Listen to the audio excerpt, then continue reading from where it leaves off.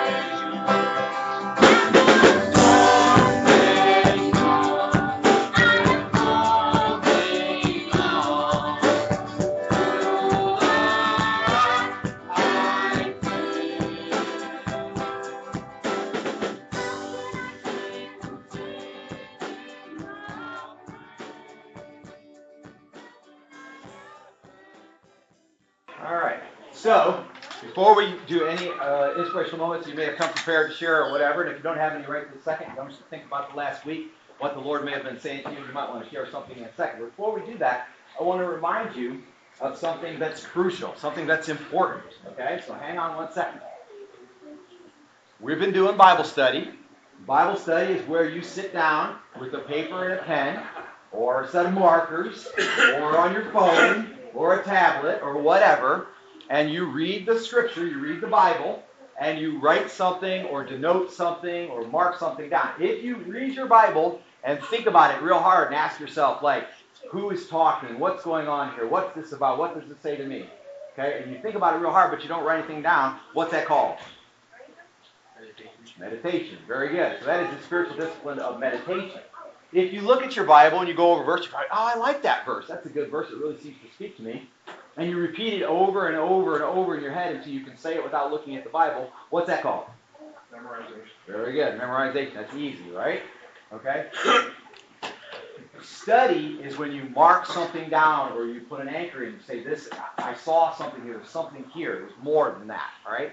Now, I want to give you just one little piece about study today that mustn't be missed. Now, one of the most common ways to study the Scripture is to look at it and say, what does it say? Yeah, that is just to observe it or read it and say, what does it say? And then once you've observed or read it, and what does it say, you look at it and say, okay, now what does it mean? What were they talking about? What is this saying to me? All right? And then finally, application, which is to say, now what am I supposed to do about it? If this is what it says and this is what it means, now what do I do? That's one of the most common ways to study Scripture. It's one of the, I use that in writing my sermons. I'll go verse by verse, and I'll say, what does it say? What does it mean? Now what should I do about that? What does it say? What does it mean? Now what should I do about that? And after about 10 verses, I usually come up with 3 things the Lord's really laid on my heart. I'll pray about those things, and then those will transform and become the points of my sermon. But there's more in there, right? You might do 3 or 4 or 5 for every verse. Every verse might have 5 points of application that say to you, that say what I should be doing, right? In order to get all of that, if you're going to observe it and ask yourself, what does it say? Or you're going to interpret it and ask yourself, what does it mean? This is key. A word that's called context. Does anybody know what I mean when I say context? Are there any linguists in the room? Or you get a little study on your own? Even in another situation, you know what context means. Take a stab at it? Going once, like right? The rest of the story or section around it. Okay, very good, right? So, for example, we teach children when they're reading, they'll run into a word that they don't know and use context clues, they say, right? So, for example, if I said to you, the man's visage was a bright smile, right? Now, over half the people in this room don't know what the word visage means. You wouldn't normally use it. It's not even a common word anymore. It's pretty much lost in the English language, right? It's still there, right? But it's rare. It's extremely rare. Okay? But based on the context clues, you understand if it's a bright smile, it's probably his what? His appearance or his face, right? It's this, what you see of him. That's his visage. So that's a context clue. Now, when you read in the Bible and you run into a verse, you may have a verse that says, then she said to the king, it was a true report which I heard in my own land about your words and your wisdom. Nevertheless, I did not believe the reports until I came and my eyes had seen it. And behold, the hack was not told me. You exceed in wisdom and prosperity the report which I heard. Okay? So, there's a woman, and she's talking to the king, and she's saying, hey, I came, I wanted to see what I saw, what I could see about what I heard about, or I heard about some things, I want to come and see. And then I come and I realize that I didn't even hear half of it. Your wisdom is infinitely greater than that. What's missing? Who is this woman? Does anyone know? So that's who it is, right? And so she came to hear the wisdom of Solomon. Now, when you understand that she was far off, away from King Solomon, she had never met him, never been to Israel, right? Never been to Jerusalem. But she heard rumors, she heard people talking about the awesome wisdom of God that was coming through Solomon. And she traveled a long distance to hear that wisdom, and then got there, and what did she say? We read it together. She said that she hadn't heard the half of it. She didn't realize just exactly how much wisdom of God there was coming through Solomon until she got there, right? So she's amazed at how much there is because she heard from afar off the rumblings of that wisdom, but it wasn't until she got close and listened to it for herself that she realized just how important it is, just how much was there. Okay? Now, see how the context totally changes? We've got a woman, we don't know who she is, talking to a king, we don't know who he is, about wisdom that he supposedly has, but we don't know that, much about the wisdom at all, right? And then she says, well, I came and I found out that I hadn't heard the half of it. But now when you find out it's Solomon, and by the way, where does Solomon's wisdom come from? A gift from God, right? Solomon was going to rule God's people, and God said to Solomon, you can have whatever you want to rule my people. And he didn't ask for wealth, and he didn't ask for armies, he asked for wisdom. And God said, you've made a good choice. And he gave him wisdom. Now Solomon will make terrible mistakes later in his life, right? Terrible mistakes. Terrible decisions. Not even mistakes, they were wrong decisions.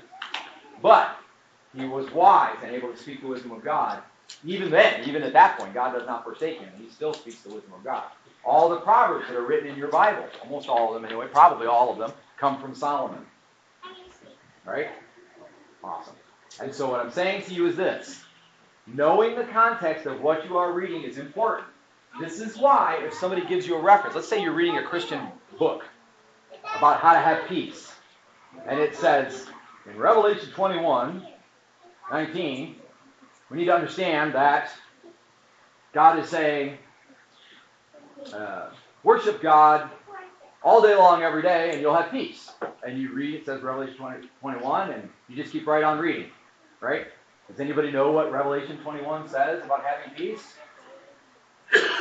Next to nothing. It's not really about that, right? Now, you indirectly, perhaps, but I could throw any reference. I could tell you right now, and you would wisely ignore me, but I could tell you that Psalm 110 makes it very clear that you should never wear blue in worship. Ever. Don't ever wear blue to worship, right? And unless you know already that that's not true, right? Or you go read Psalm 110, you're not going to know that. So what I would say to you is if you're doing Bible study and someone quotes a verse at you, go look at the context for what they're saying. First read the verse. I mean, that's just kind of like, a book might have 100 verses in it. And if you're reading that book, read all the verses. Read them all. There are 5 in a paragraph, read all 5 of them. At least read all 5 verses, and then from there you may get a hint that goes, I better read the context, because it sounds like they're misquoting that. We see that online a lot. Yep. People quoting Bible verses, and they don't even know what the Bible verse says. Exactly. Very much so. Happens a lot. And it could just be because you're getting the wrong reference. People make that mistake. They'll quote a reference, thinking it says something, but actually they have a different reference, and they're right about what it says, but they're in the wrong place. But even if that's true, you still need to know that. You need to find that out. Right? But more often than not, people, and it's going on in the world right now. Perry and I just had a conversation before church. He said, somebody quoted him that Jesus said, do not worship me. But there isn't anywhere in the New Testament that Jesus ever said, don't worship me. He never told anybody, don't worship him. He never told anybody to worship him. He didn't require that they do that. But people did it quite regularly, fell down and worshiped him. He never told them, don't do that. Ever.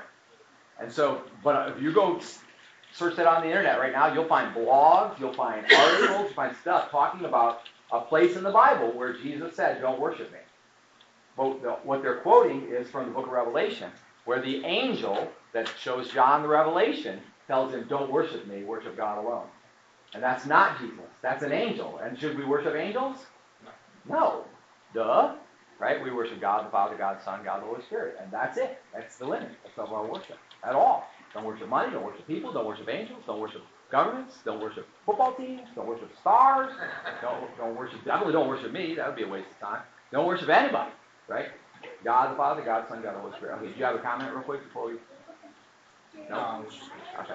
All right. So context when you're doing study is important. You could say, I think I know what it says. You can say, I think I know what it means. But I'm going to tell you, if you don't know the context, you don't actually know what it says and what it means. I'll give you one last illustration, classic example.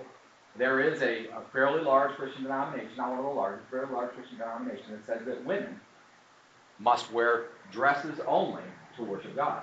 They have to wear long dresses below the knees to worship God. Okay? Now they are drawing that out of a verse that says that women should carry themselves discreetly, right? They should be, what's the word? Protective of, they shouldn't look distracting. Okay? The inward beauty is what's important, not outward beauty. Okay? But it's totally taken out of context, isn't it? Even just what I explained to you, totally taken out of context. There's a verse that says that, here's one I'll give you, because I've seen our people do this, right? Should men pray with a hat on? Anybody? No, we shouldn't pray with a hat on, right? You take your hat off. God is your covering. You don't pray with your hat on. It's disrespectful, right? Truth is, if you come from the military background, some of us in here have that, you realize you don't wear a hat indoors. Right? They train you don't wear a hat indoors. You come in, you take your cover off, right? Which ironically comes from the Bible, even though they don't know that, but that's where they got it from. Okay? So you take your hat off. So when you pray to God, men take their hat off. What about women? Does the Bible say anything about women praying with their hat on? Or off, for that matter? It doesn't say a word. It doesn't say anything about that. So if you see a woman, she's praying with her hat on, and you say, well, the Bible says you take your hat off, that's wrong. And we've done that. We sit around in a group. And the woman has a hat on, and a guy has a hat on, and they'll look at the guy, and they'll say, take your hat off. And he does. They'll look at the girl and say, take your hat off, we're going to pray. And she does. But the Bible doesn't say that. Right? It doesn't say anything about that. Men should take their hat off because your covering is God. Right? But women are not commanded to do that. It's different. So don't take it out of context and then try to use it to prove your point. That's what I'm saying. And don't study it out of context. Don't try to think about what this woman might mean. But if you realize that she traveled 1,000 miles to hear a little bit of wisdom from God through Solomon, and she got there and was blown away because she didn't even know the half of it, then you realize it's worth going pretty far to hear any little bit of wisdom from God. When John the Baptist was preaching by the River Jordan, they walked over 4 miles from Jerusalem. You know that old joke, like when I was a kid and I had to walk to the bus every day, I had to walk up and downhill, a mile. It was uphill on the way to the bus and uphill on the way back from the bus, or whatever. That's a joke. And when you go from Jerusalem down to the River Jordan, it is literally up and downhill, like this. You go down for a while, then you go up for a while. You go down and then you go more down than up because the river's below the city, but you go down and up and down and up. And they traveled 4 miles to hear a sermon because they heard somebody was preaching the wisdom of God. And you know what they found when they got there? They hadn't heard the half of it. The same as Dutch Eagles. All right. What have you heard this week? How's God been speaking to you? Maybe you've studied something, got somewhere to? A while ago, I started a thing on my Bible study, my Bible app, and it's reading the Bible in chronological order. Yep. For one, I didn't realize how out of order the Bible is. Out of chronological order. It really, I was just scrolling through some of them to see how it panned out, and it was really weird how it's, you would see it. But what I read recently was from Exodus, and it made me laugh, because I was listening to it in my car on my way to work, and it made me laugh because it was about how Moses was complaining to God because he can't talk well and all this, and he kept complaining to God about how he can't go rescue the people from Egypt, and it dawned on me that, even though all the complaining and the whining, God still provided for him. That's right. At the end, and he gave him Aaron to speak for him. That's right. Because Moses said, they'll never listen to me because I'm not good at speaking, so he had his brother Aaron do it, and it was funny to me because I tell my kids that all the time, and they complain to me about stuff, and it's like, you realize you spend more time complaining than actually doing what you're supposed to do. And when I got home from work that day, I told my kids to do their chores, and sure enough, they started complaining and giving me all these reasons, and that scripture popped in my head again, and I just kind of laughed a little, and I was like, you guys realize that, you complain all the time about stuff, and yet I still provide for you, we still have a house. It's like, how about you just stop complaining and let's get the work done? And it was, to me, it just made me laugh. Yeah. Amazing. Where was Moses during that conversation? Here we go. Give it a shot. Go ahead. In the presence of God. What do you got? In the presence of God, what do you got?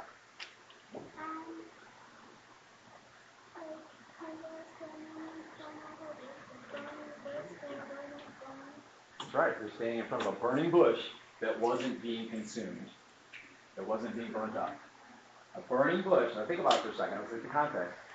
You're standing in front of a burning bush that wasn't being burnt up. telling God that he couldn't do it. He was too weak, making excuses, not a good talker, right? Okay.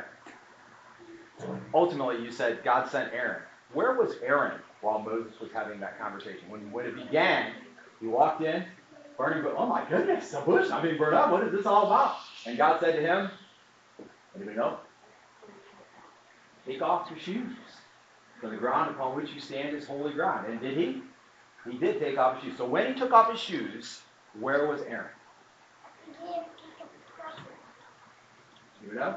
Context of the study. Where was Aaron? Because ultimately God says Aaron to speak for Moses, or speak with Moses. So where was Aaron when Moses took off his shoes? According to the scripture. Say it again. Nope. There was no temple at that time. It was a free temple. Say it again. No. This is all happened around the area of Midian, edges, Midian. So I'll answer the question for you. And you can go look at it later, and you'll see how I got the context for it. Okay? He was already on the way. Oh, yeah, that's right. God says, have I not already dispatched Aaron? Have I not already sent Aaron? And see now, your brother Aaron is already on his way. So while he was making excuses to God about he wasn't going to be able to do it, God says, have I not already sent Aaron? He's already on his way here. Do you think God knew Aaron was going to make excuses? I submit to you that Moses was a bush on fire, not being consumed. Let's pray together. God in heaven, let us be on fire and not consumed. Let us be studying our Bibles. Let us be excited about the context of the verses that we read. We remember that the story is so much richer than a few words on a page. I think about how John said, if everything was written down that could be said about what God has done, what he is doing, about what God is saying, about what Jesus did, that it would fill many tomes, more than could fit in a library. And we have it distilled down to your word. And therein is everything a person needs to know and even be in order to walk with you and live forever. If someone offered a potion of vitality that would let a person live infinitely and never die, some people would be really weary of taking that because they would outlive all of their friends, they would outlive all of their family members, they would outlive all of their achievements. But the truth is, it would be a great blessing. We will come to be with you after physical death and spend eternity with you in heaven. And what a context that will be. And we will understand better than ever what we have read, what we have seen, what we have lived. Help us now, Lord, as we study your word, as we try to figure out what it is that we're supposed to be and do, that we remember that it's all part of a grand story that points very clearly to the redemption available through Jesus. We ask your blessings upon the tithes and offerings. We ask your blessings upon the remainder of the worship. We ask your blessings upon the reading of your word and of the study, quote unquote, and of the sermon, quote unquote, that will yet go on in this place today.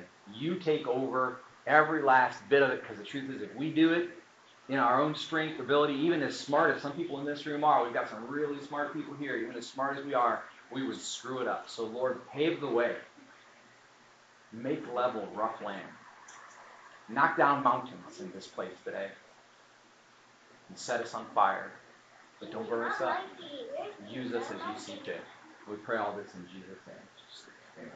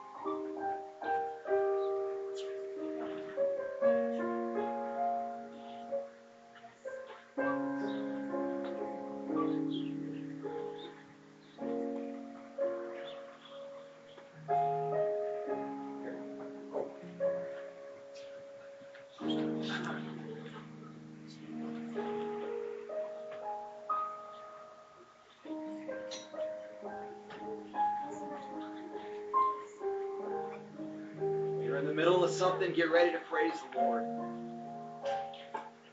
If you know it ain't over yet, get ready to praise the Lord. If you know where you're going, get ready to praise the Lord. If you know who's with you, get ready to praise the Lord. We're going to praise the Lord.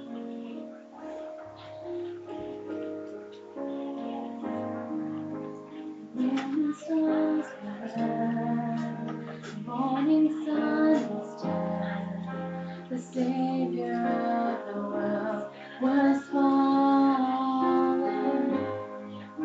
His body on the cross, His blood poured out for us, the weight of every curse upon Him.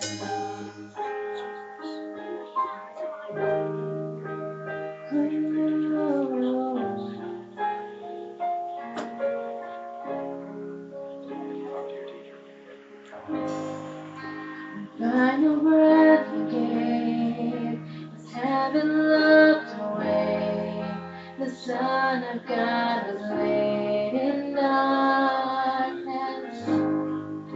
A battle in the grave, the war on death was waged, the power of hell forever broken. The ground began to shake, the stone was rolled away, His perfect love could not be overcome. Now death, where is your sting? Our resurrected King has never to defeat it. Forever He is glorified. Forever He is lifted high. Forever He is risen. He is alive. He is alive. The ground began to shake, the stone was rolled away, perfect love could not be overcome. Now death, where is your sting? Our resurrected King has never to defeat. Oh, Lord.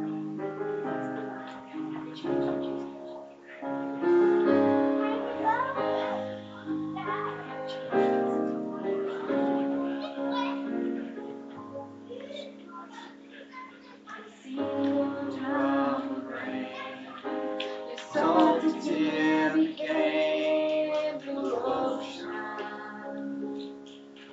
One tiny grain of sand, turning in your head the world in motion. You're beyond the This farthest morning star, close enough to hold me in your arms. Adonai, you lift up my heart, and I cry, my Adonai, my maker of each moment, Father of my hope and freedom. Oh, my Adonai.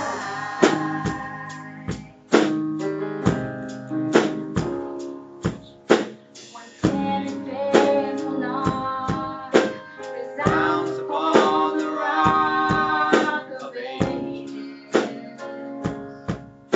One trembling heart and soul becomes a servant bold and courageous.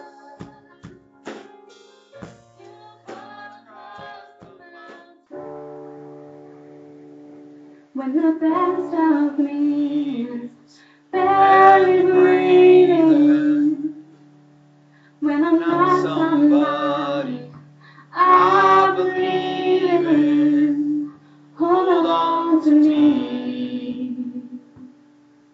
When I'm listen like the night is stolen. When I'm slamming all the doors you've opened, hold on to me. Hold on to me.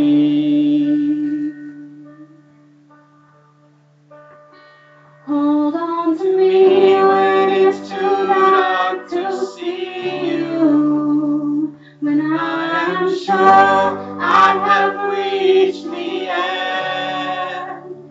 Hold on to me when I forget I need you. When I let go, hold me again. When I don't feel like I'm worth defending. When I'm tired of not pretending. Hold on to me. When I start to break desperation, underneath the weight of expectation, hold on to me.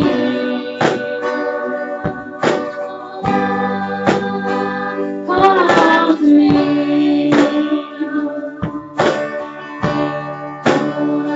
Hold on to me when it's too hard to see you. When I'm sure I have reached the end.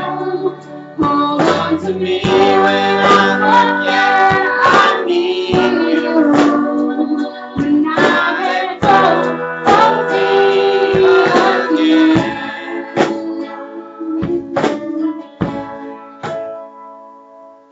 I could rest here in your arms forever.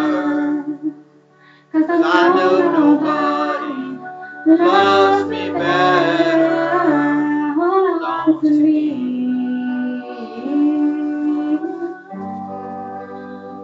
Hold on to me. As we get ready to go to the text today, I'd like to ask you to exercise your imagination with me for a moment. I am a storyteller at heart, and I'm going to tell you a brief story. It does not come from the scripture. It is more of an object lesson, and so bear with me. All right. So I want you to imagine for a moment that you go to high school one day. Some of us are going like, that's so long ago. I don't know if I can remember. And others are going like, well, that's tomorrow. So yeah, imagine you go to high school one day, and you find out that there is a contest. And the contest is if you take an unscrambled, uncooked egg, just a regular white egg, and a jumbo egg at that, the biggest they could get. And you're going to build around that egg something that will protect it. You can build a frame or a structure. You're allowed to use straws, duct tape, bubble wrap, some clay, that kind of thing. Whatever is provided for you on the table, you can imagine what that is in your head.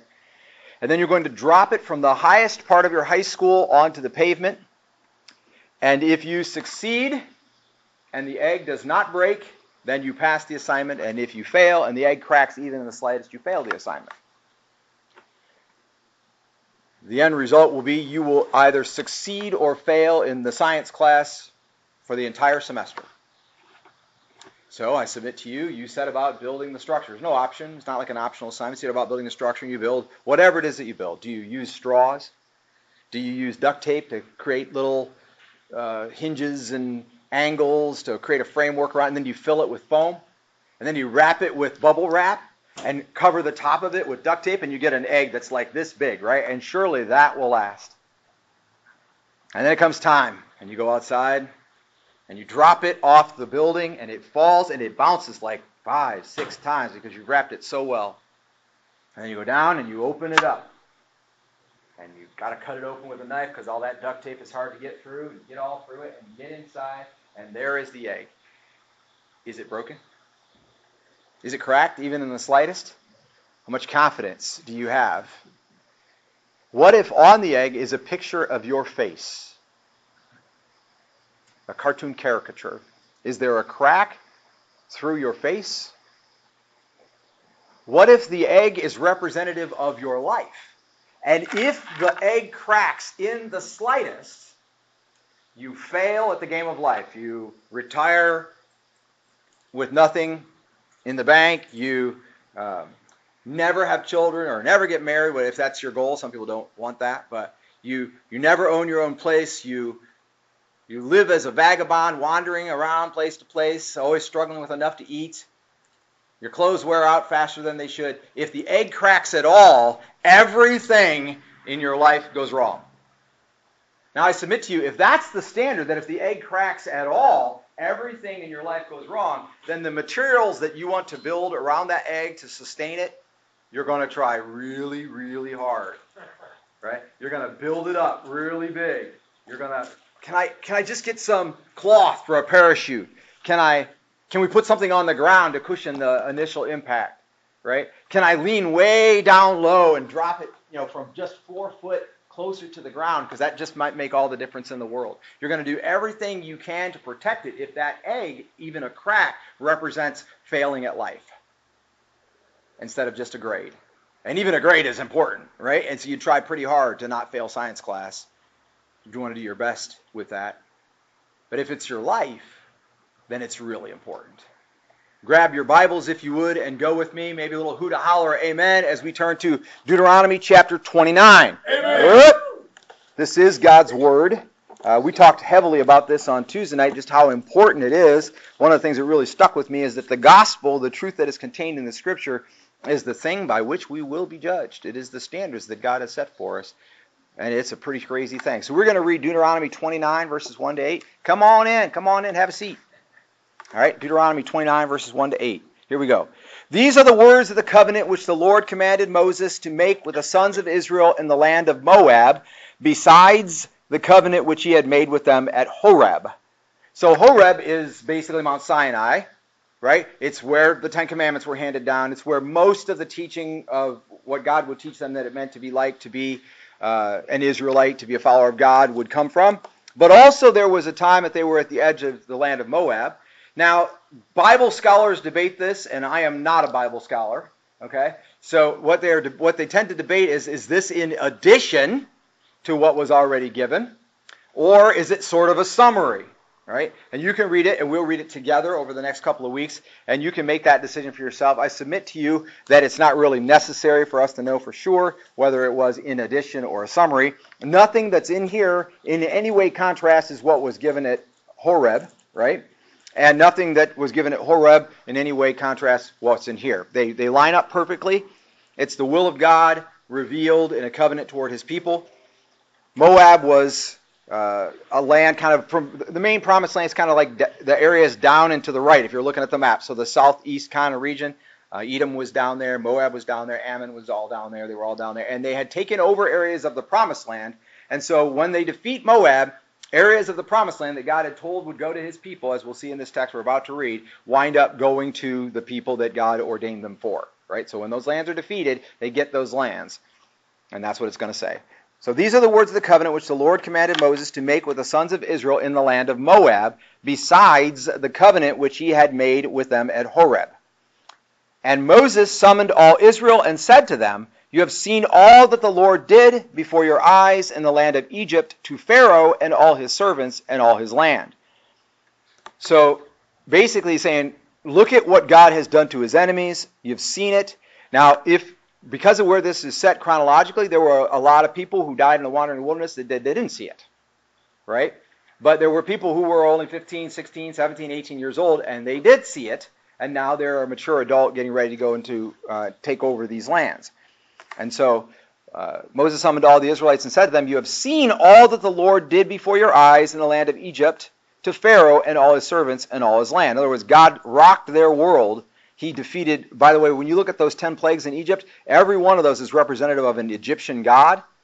And God basically, what he did was he systematically destroyed the gods of the Egyptians. Not symbolically, but in reality destroyed their fictitious belief that the god of the Nile, for example, or the god of frogs, or whatever. He destroyed them all systematically until it came down to the last one, who was Pharaoh, and then he killed the next Pharaoh in line, thereby showing that that Pharaoh was not a god like our God.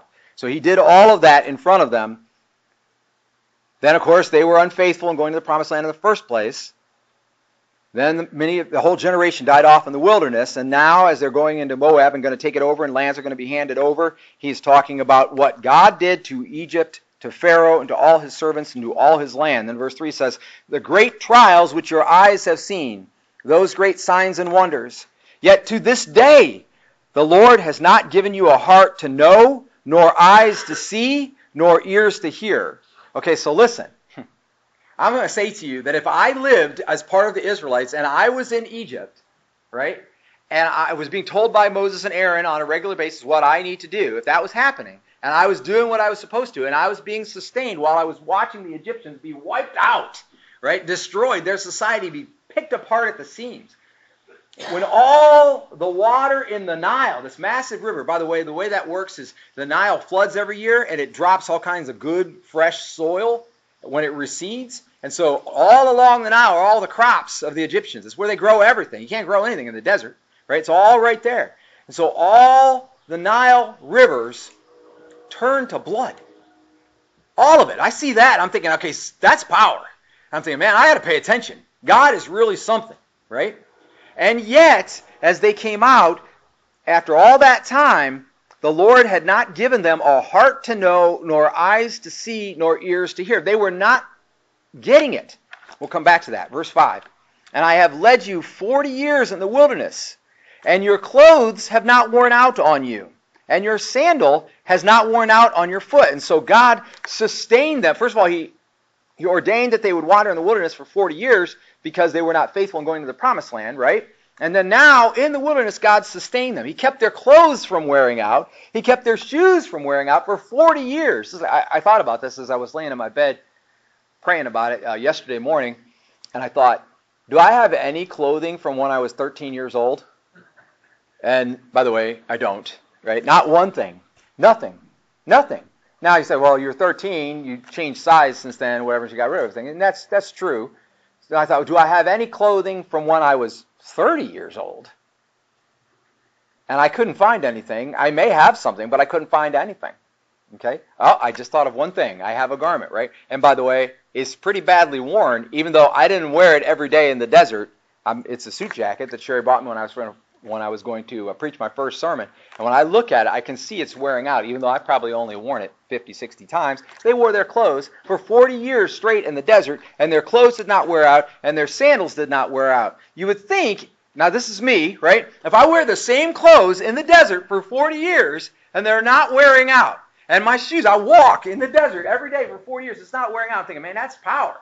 Something's happening there. It's a sort of a long, enduring power, unlike a river that turns to blood, right? But it's power. And I'm thinking, man, I don't pay attention to that. How do I make that happen? How can I be sure that God always displays that kind of power in my life, that my clothes would not wear out and my sandals? And let's not kid ourselves. They were wandering in the desert because that whole generation was deemed unfaithful, would not go into the promised land when so commanded, and would die in the desert.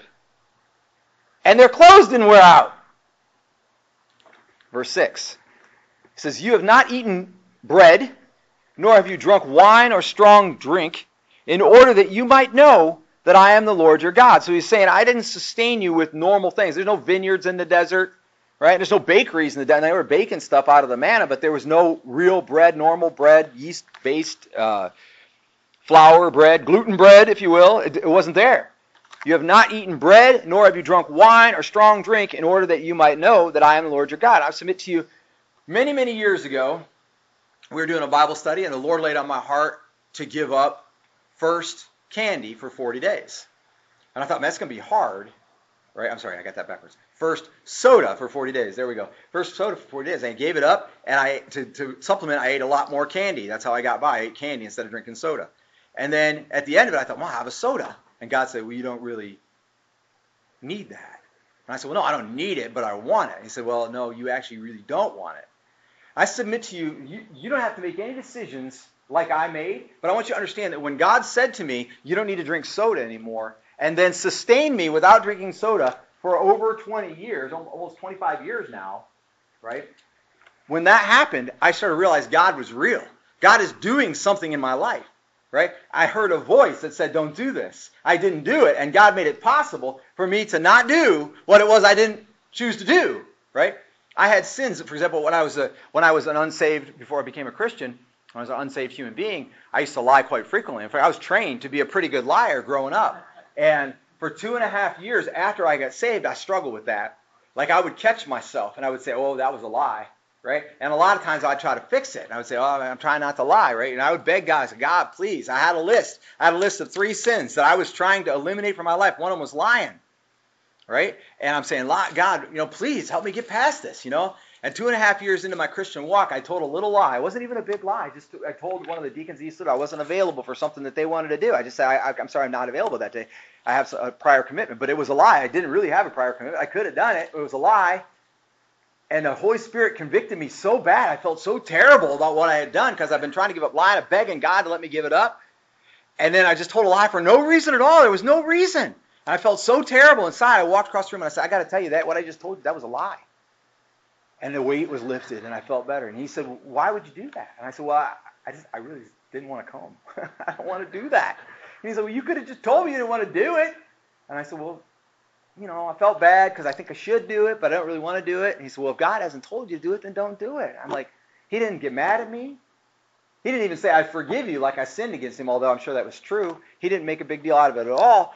And from that moment on, I really never had much trouble. Now, I will catch myself occasionally saying something, and then I'll realize, okay, that's not really true. And so a lot of times, like I'll say, well, there was 101, and it might have been 103, or maybe like 97, and I'm hedging my words because I'm being so careful to make sure I don't lie when I'm telling the story, because I don't ever want to lie again.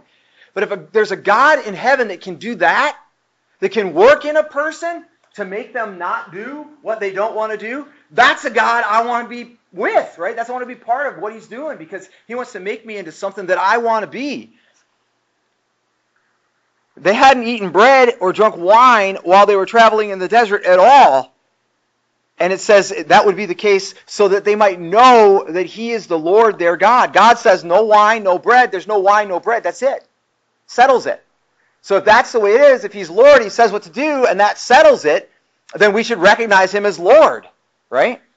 Verse 7 says, when you reach this place, Sihon the king of Heshbon and Og the king of Bashan came out to meet us for battle, but we defeated them, or the original language says like we smote them, we struck them dead. And we took their land and gave it as an inheritance to the Reubenites and the Gadites and the half-tribe of the Manassites. And so basically saying these powerful individuals, by the way, they say Og, they say that he had a bed had to have a bed that was over 9 feet long so that he could fit in it. Because he was tall. He was a powerful warrior, right? And he's not the only one like that. There were others, and those were some of the last really big, powerful warriors that were left on the earth at that time. And they defeated them. They smote them. They struck them dead and gave their lands to the Israelite people. Okay? So that's the text for the day. We'll have a couple more to kind of make sure that we understand. But there's 3 things I want you to see in here. So the first one I want you to see in here is that the covenant of God, the covenant with God's people, stands because God originated it. Not because they're awesome or smart or strong or trained warriors or whatever.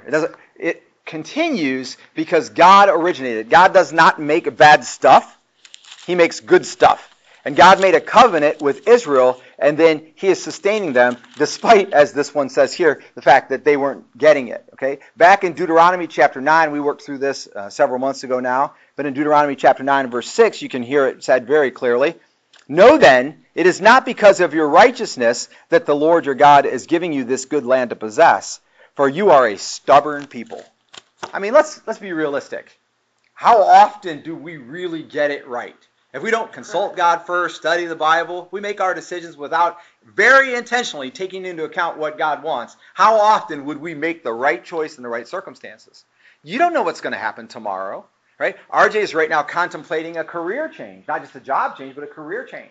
But the truth is, he doesn't know what's going to happen on the job that he's on in 6 months or what's going to happen on the new job in 6 months. If he makes that decision, he could wind up dead or worse, entrapped in something he's going to be part of. He's got to make a decision one way or the other, and only God knows what comes in the future, right? So how often would we stumble? How often would we make the wrong decision if we don't consult God first?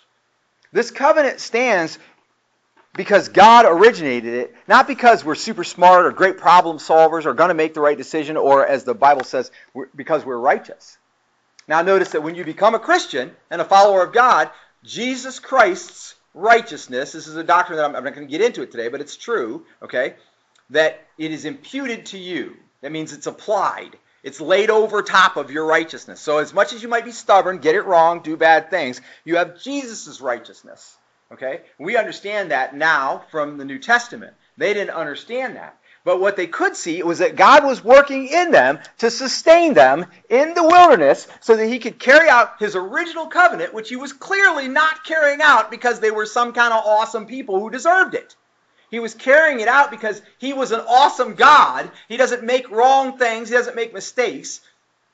His character was what the covenant was founded on, not theirs. It is not because of your righteousness that the Lord is giving you this good land to possess, for you are a stubborn people. And the truth is, we are the same.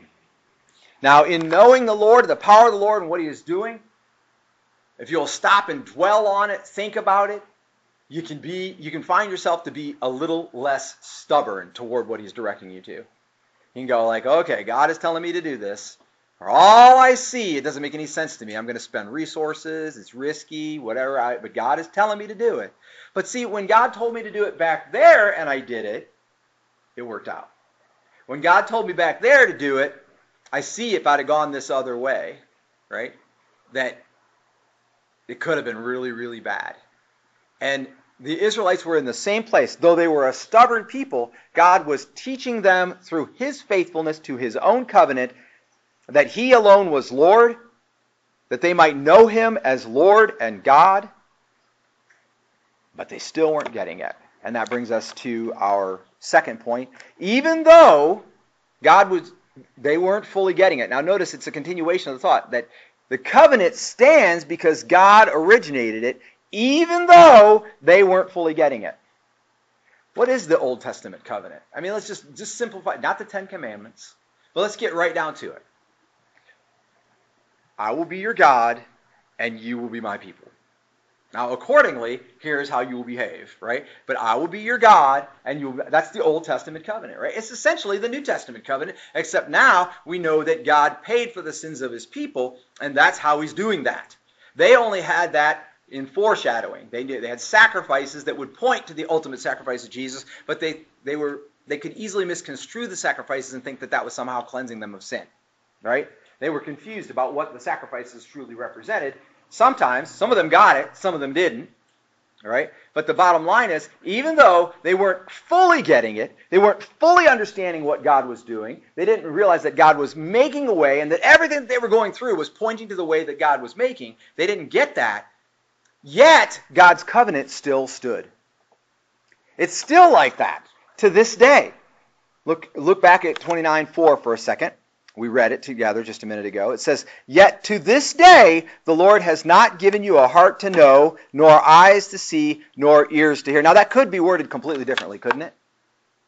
If it were not in the context in which it's written, it could be worded this way. "Yet to this day, you're too stupid to see, too stupid to hear, and too stupid to know." But that's not what it says. It says, "The Lord has not given you eyes to see, or ears to hear, or a heart to know." See, God was sustaining them in their ignorance of seeing, their ignorance of hearing, their ignorance of heart, if you will, in order that something might happen. See, this is the pretext of the story. This is the story, but it's the early story, right? It's the old covenant. God was pointing to a new covenant that needed to be established, that would be established, and sustaining them in the covenant that he had originated in the meantime. If you're following along in your Bibles, you can go real quick to Romans chapter 11. So you're going to go to the New Testament. And I always remember the book of Romans follows after Acts because I always think of Romans using axes. That's how I always remember that. So you can find that pretty easily. All right? And then chapter 11. In verse 8. Just as it is written. This is chapter 11, verse 8 of the book of Romans. Just as it is written. God gave them a spirit of stupor, eyes to see not, and ears to hear not, down to this very day. And David says, let their table become a snare and a trap and a stumbling block and a retribution to them. Let their eyes be darkened to see not, and bend their backs forever. Do you hear it? So God was saying to them, I have not given you eyes to see, I have not given you ears to hear, or a heart to know fully, right? But David, who was kind of a transition person, he recognized that what was happening was their table. Well, what does the table represent? Sustenance, right? It's where you're provided for.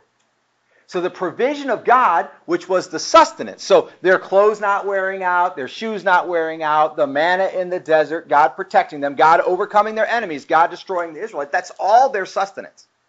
And so what David was saying, I see how their table or their sustenance has become a snare and a trap and a stumbling block and a retribution to them. Let their eyes be darkened to see not and bend their backs forever. So even though they didn't fully get what God was up to, God was still sustaining his covenant and in the midst of that sustaining them, and they were suffering because the sustenance itself was becoming their God. Remember I said if my clothes weren't wearing out, if my shoes weren't wearing out, I'd start thinking, wow, that's powerful. That's the God I want to be part of, right? But what happens when you say, God, if you'll make my shoes not wear out, if you'll make my clothes not wear out, then I'll come be one of your people. God says, no, it's okay. I don't need that kind of people. I can get that kind of people anywhere, anytime. Right? I don't need that kind of people. I need the kind of people who will come to me the way I say. And what is the work of God? Believe on the one whom I've sent. Right? I need the kind of people who will believe on Jesus and then let me do in their lives whatever it is I choose to do. That's the new covenant. So God was sustaining the old covenant, the covenant with them, because God originated it, even though they didn't fully get it. There's one more verse in the New Testament that speaks on this topic. It's Matthew chapter 13. It's really a short passage. Matthew chapter 13. Matthew 13, beginning in 13. So it's 13:13. So if you're a note taker, that's an easy one to write down. Matthew 13:13. Therefore, I speak to them in parables, because while seeing, they do not see, and while hearing, they do not hear, nor do they understand. And in their case, the prophecy of Isaiah is being fulfilled, which says, you will keep on hearing, but will not understand. And you will keep on seeing, but will not perceive. For the heart of the people has become dull, and with their ears they scarcely hear. And they have closed their eyes, lest they should see with their eyes, and hear with their ears, and understand with their heart, and return, and I should heal them. But blessed are your eyes. Notice the contrast. He's talking to people who have trusted Christ, right? Blessed are your eyes because they see, and your ears because they hear. For truly I say to you that many prophets and righteous men desired to see what you see and did not see it, and to hear what you hear and did not hear. You get this? Christians, follower of Jesus, do you understand? That covenant was being sustained for them, not because of their righteousness, but because of imputed righteousness that would come because of Christ, but that covenant was being sustained because God originated it. And then they weren't hearing it, they weren't seeing it, and they weren't having a heart because God was holding them in check. But that thing that God did in sustaining them, he wants to do that in you as well, but not only to sustain you, but also to open your eyes, to open your ears so you can hear, to give you a heart to follow him. A thing has changed. Jesus said, but now you hear. You understand, as you live today, at whatever age you are in 2023, that over the last 8,000 years, there have been people who yearned to have what you literally have right now in this second. That God's Holy Spirit is helping you to understand his word. That has a preacher that would talk to you about what this says. In his church, where people can have united relationships and stand in unity to serve God, to reach out, to love one another, and to love the community. They yearn for that. And they couldn't get it. And it's given to us as grace, a gift we do not deserve. The covenant stands because God originated, even though they didn't fully get it. And they didn't fully get it because a time would come at which God would send his Son to be the ultimate sacrifice. And then when his Son left this earth to send his Holy Spirit to remain with his people, and it is by the Holy Spirit of God that we get it. The last point in there is this. Even so, even though they weren't getting it, God was sustaining his covenant. God was sustaining his covenant people, and God was sustaining the provision. Even though they weren't getting it, he was doing all of those things. Now we see, as David saw that became a trap for them, that they got stuck there. God was sustaining his covenant. Here it is. Thousands of years later, still available for us to read. God was sustaining his covenant people. Back in Deuteronomy 8, this was made very clear. If you just want to go back to the book of Deuteronomy and flip back to the 8th chapter real quick. 2 verses. Deuteronomy chapter 8. Verse 3, it says this.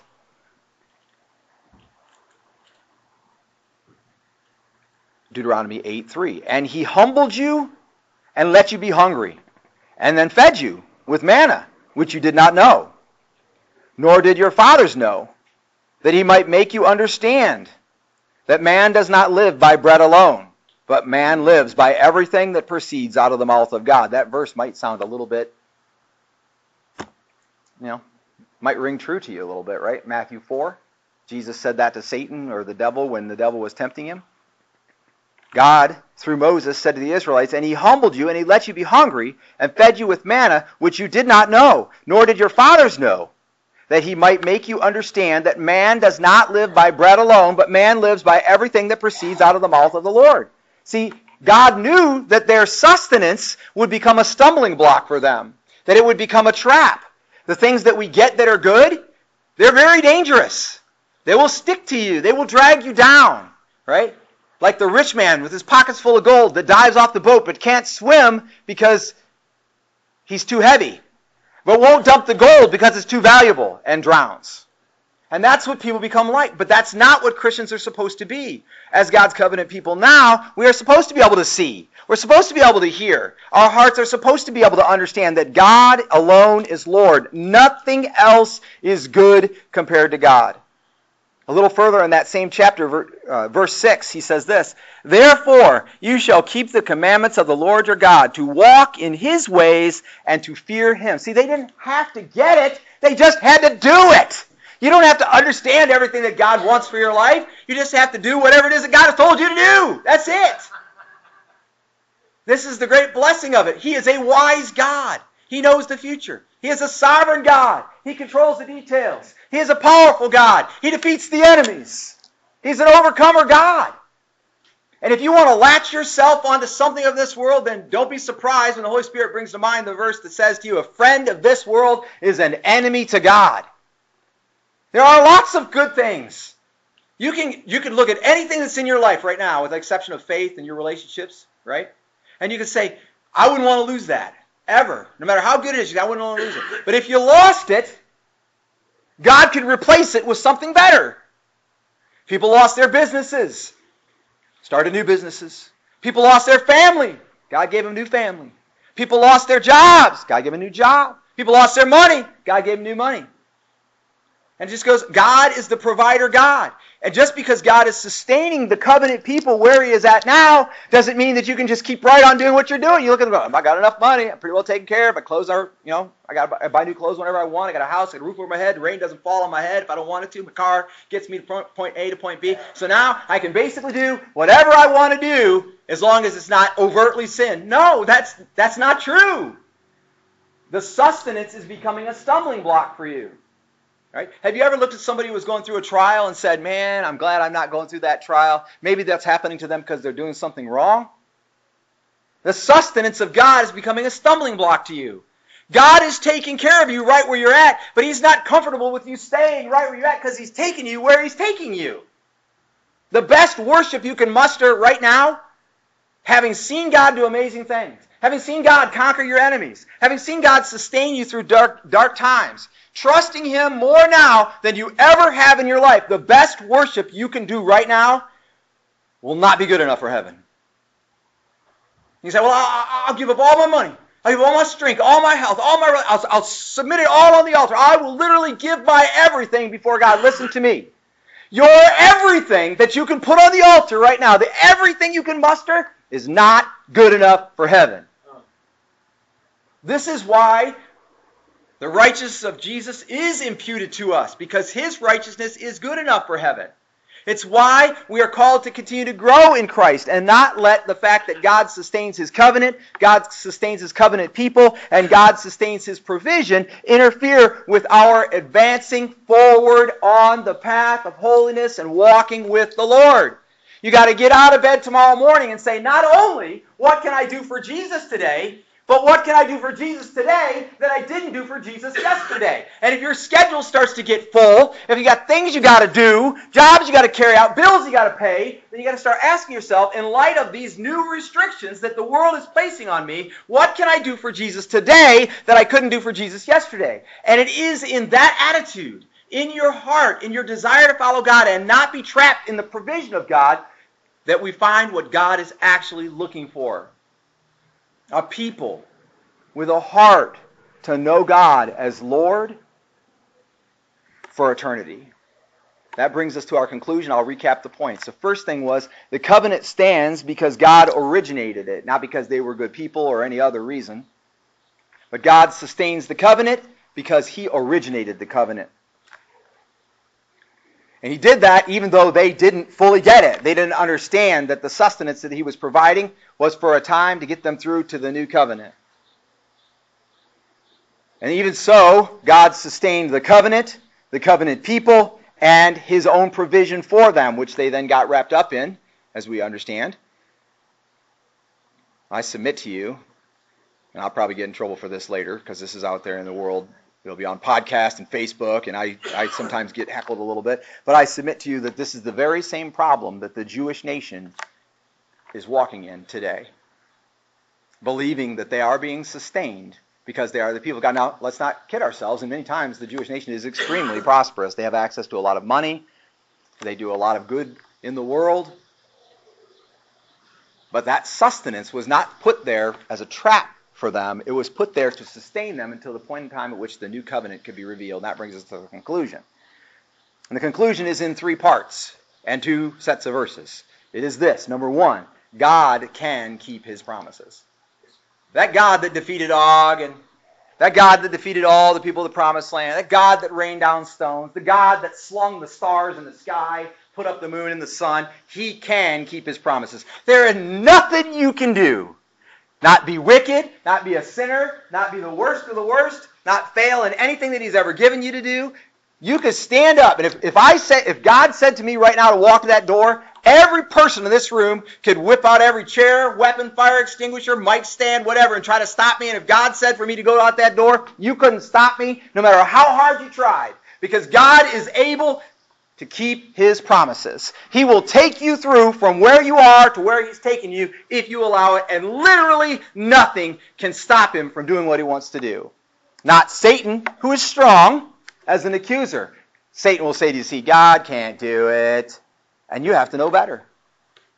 Satan will say to you, well, he or she is bad, and you have to know better. Right? We're not given to be accusers. We're not like him. We don't listen to him. We listen to the promises of God and follow the commands of God, and God is able to do it, and He is able to make it happen, and nothing can stop Him. I have raised a number of children now and have some grandchildren, and I have one 9-year-old still, Ariana, and we go and we'll walk into Menards, and as soon as we get out of the car, start walking into Menards, she slips her hand into my hand, and I hold her hand. She's 9. She doesn't have to do that. She's smart. She knows how to avoid cars and stuff like that. But when she was younger, she was like 2 or 3, I said, when we're walking in the parking lot, I'm always going to hold your hand, and I'll tell you why. Because I'm going to hold your hand because I'm taller, I'm bigger, cars can more easily see me, I can see a car coming. I have experience. You're not my first kid. I've got this under control. I will keep you safe. You slip your hand in my hand, and I will keep you from getting hit by a car. I said, more than that, though, more importantly than that, while that's very true, and I want that to be true, and I'm going to make sure that doesn't happen, but on top of that, I'm actually seeing better when you're holding my hand. So as I'm walking across the parking lot, and you slip your hand in mine, so I'm now 30% bigger than I was before, right? Because see me, and then here's this little girl next to me, right? So I'm wider. I have more linear footage. Fact is, you're cuter. You've got long hair. People might pay close attention to you, right? So I am less likely to get hit by a car if I'm holding your hand. So let's just hold hands, walk in the parking lot, and we'll both benefit by it. Listen to me. If you will slip your hand in God's hand, nothing will stop him from keeping his promises for you. But more than that, people will be directed to look to God for the same kind of sustenance that you're getting from God, because God is presented better when you're walking with your hand in his hand. And people will go, oh, I get that, right? Now I go sometimes, I took Zoe and Ariana to the grocery store the one day. Zoe doesn't go to the grocery store all that much, and she was pretty excited. And so I'll go to walking, and I go walk in the parking lot, and I've got my hands down like this, and Ariana slipped her hand in my hand. And Zoe saw Ariana slip her hand in my hand, and she went around the other side, and she slipped her hand in my hand, and I never said a word to her. Do you trust God to keep his commands, to keep his promises?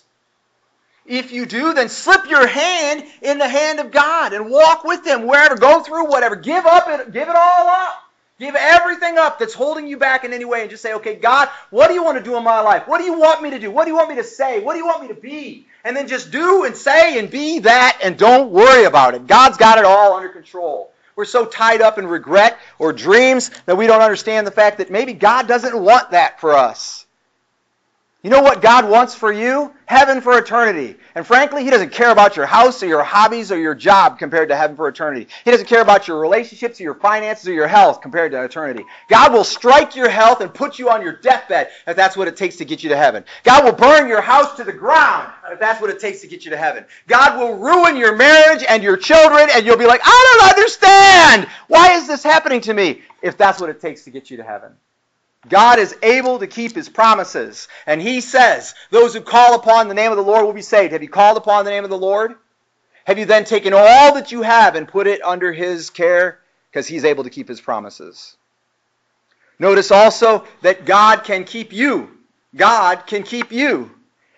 If you trust in him, he can keep you to the day in which the judgment will occur, and you'll either go in or you won't go in. You know, I get it. We were talking this morning about voices. There's a lot of voices. But you hear my voice right now. I don't have to yell at you. I want you to hear the most important thing. And that is, if you will trust God and you will put your all into God and give him everything, he is able to keep unto that day that which you have entrusted to him. And hear me now.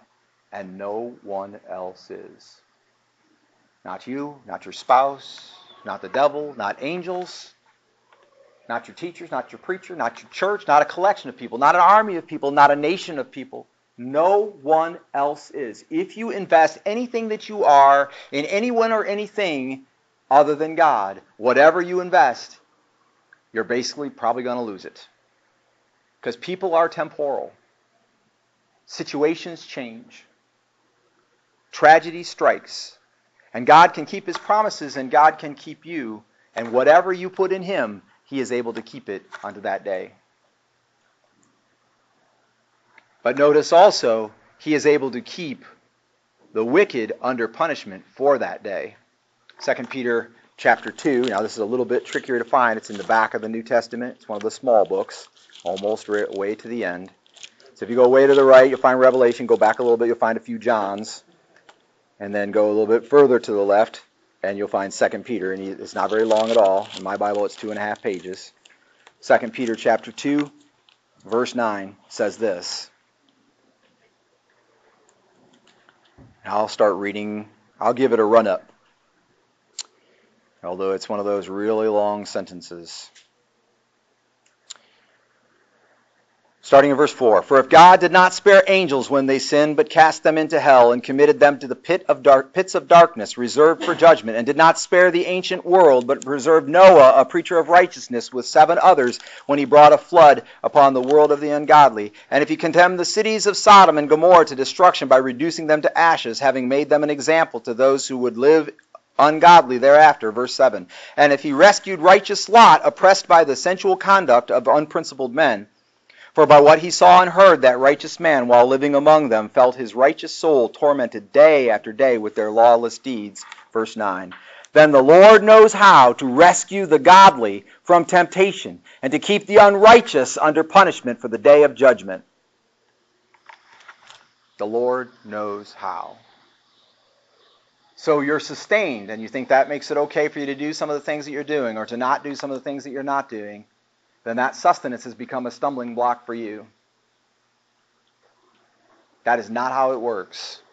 God alone is God, and he can keep his promises, and he can keep you, and he is able to keep the wicked under punishment. Remember, they were wandering in the desert for 40 years, and their clothes didn't wear out, and their shoes didn't wear out. And you know why they were wandering in the desert for 40 years? Because they were disobedient to God, and their clothes didn't wear out, and their shoes didn't wear out, even though they were disobedient to God. You can be doing perfectly fine right where you're at, but you're not where God wants you to be, and you've got a real problem. Flip to Psalm 37, and we're almost done. Psalms, if you hold your Bible together and then just open it smack down the middle, you'll find yourself in Psalms, or possibly Proverbs, if you miss the middle a little bit.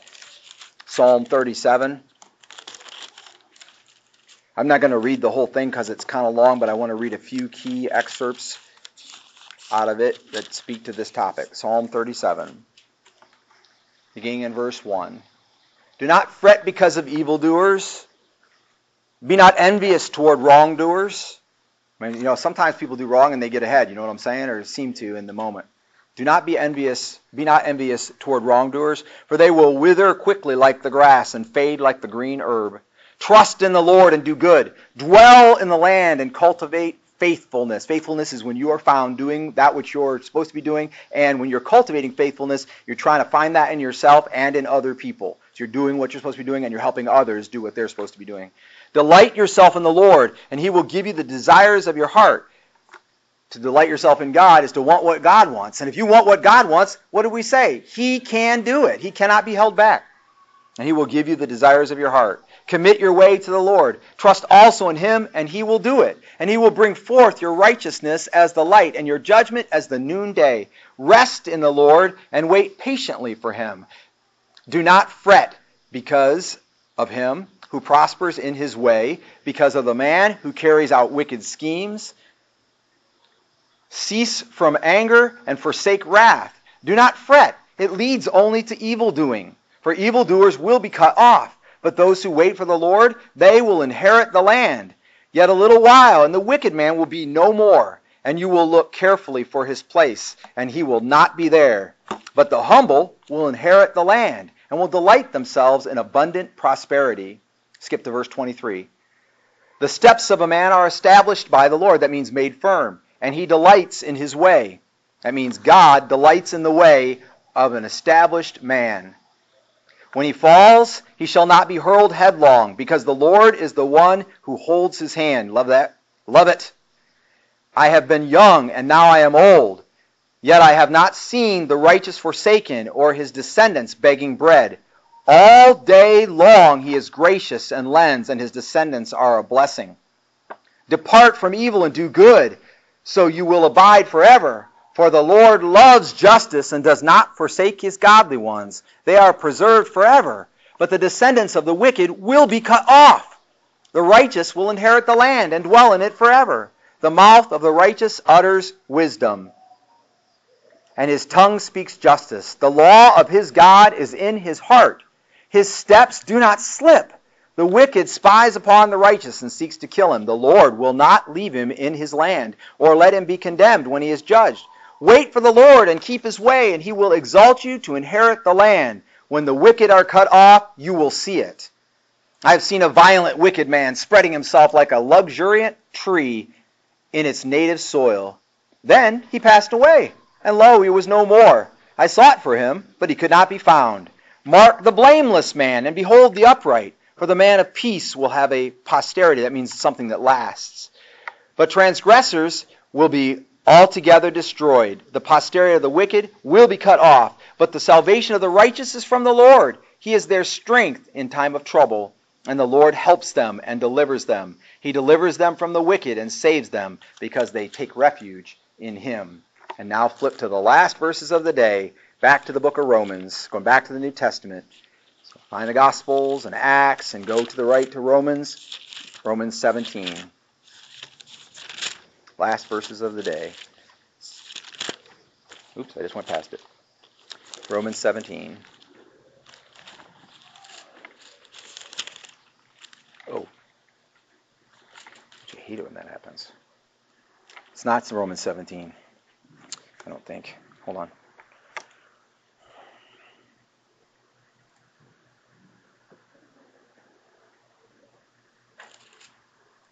Okay, here we go. It is 16:17. Now I urge you, brethren, keep your eye on those who cause dissension and hindrances, contrary to the teaching which you learned, and turn away from them. For such men are slaves, not of our Lord Christ, but of their own appetites, and by their smooth and flattering speeches they deceive the hearts of the unsuspecting. For the report of your obedience has reached to all. Therefore I am rejoicing over you. But I want you to be wise in what is good and innocent in what is evil. Here's the problem that we have in the day. We're teaching our children to understand evil, and that's unnecessary. We should be innocent of evil. It says, and innocent in what is evil, and the God of peace will soon crush Satan under your feet. God wants to sustain us. In fact, he will sustain you even if you are disobedient.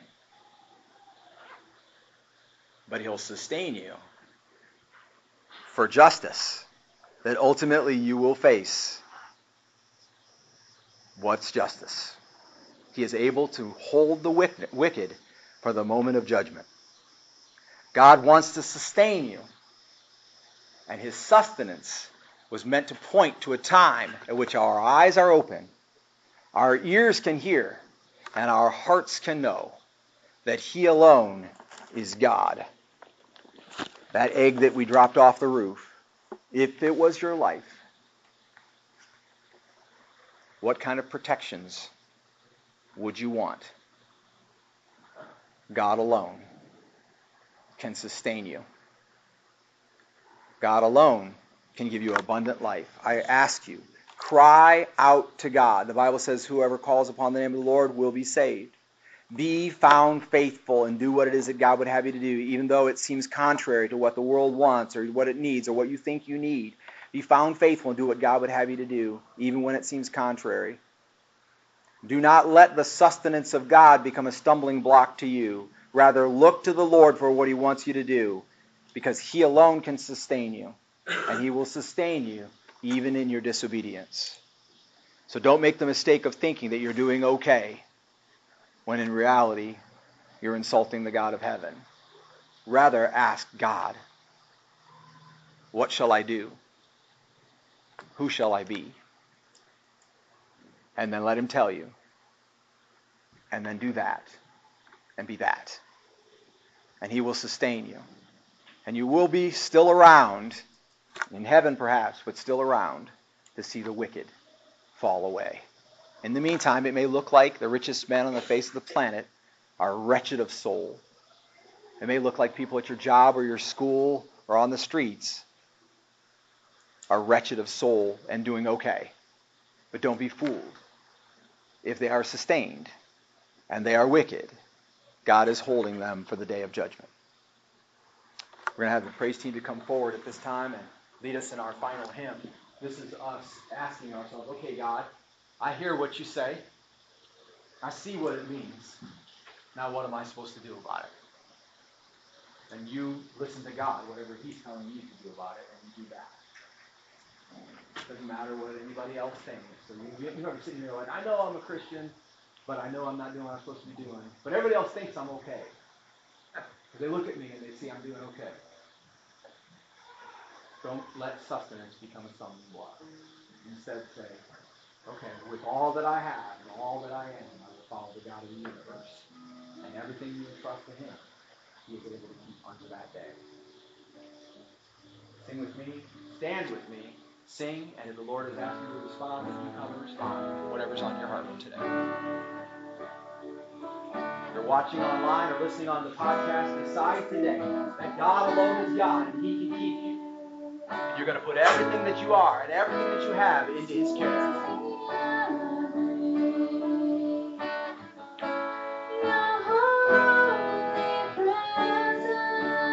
Will you be a person that says, I will cultivate faithfulness, so I will be found faithful?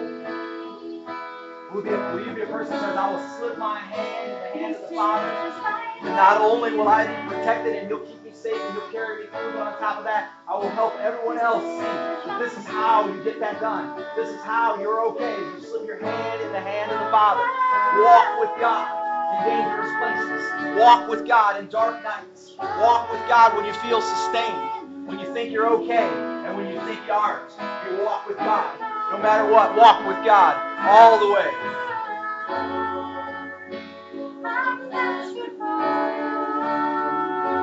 Give your life over to the Lord in prayer for the first time ever. Can you come and say, this is me. I want Jesus. I want to follow my Lord.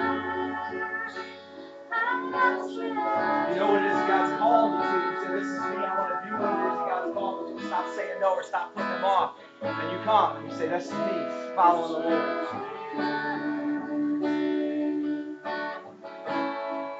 You know there's something that God wants you to give up, a sin you repent of, or something you put away and say, that can't have any place in my life anymore.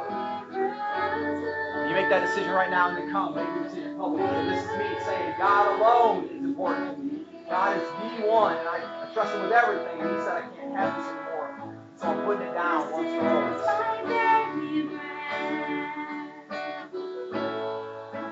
He's my daily bread.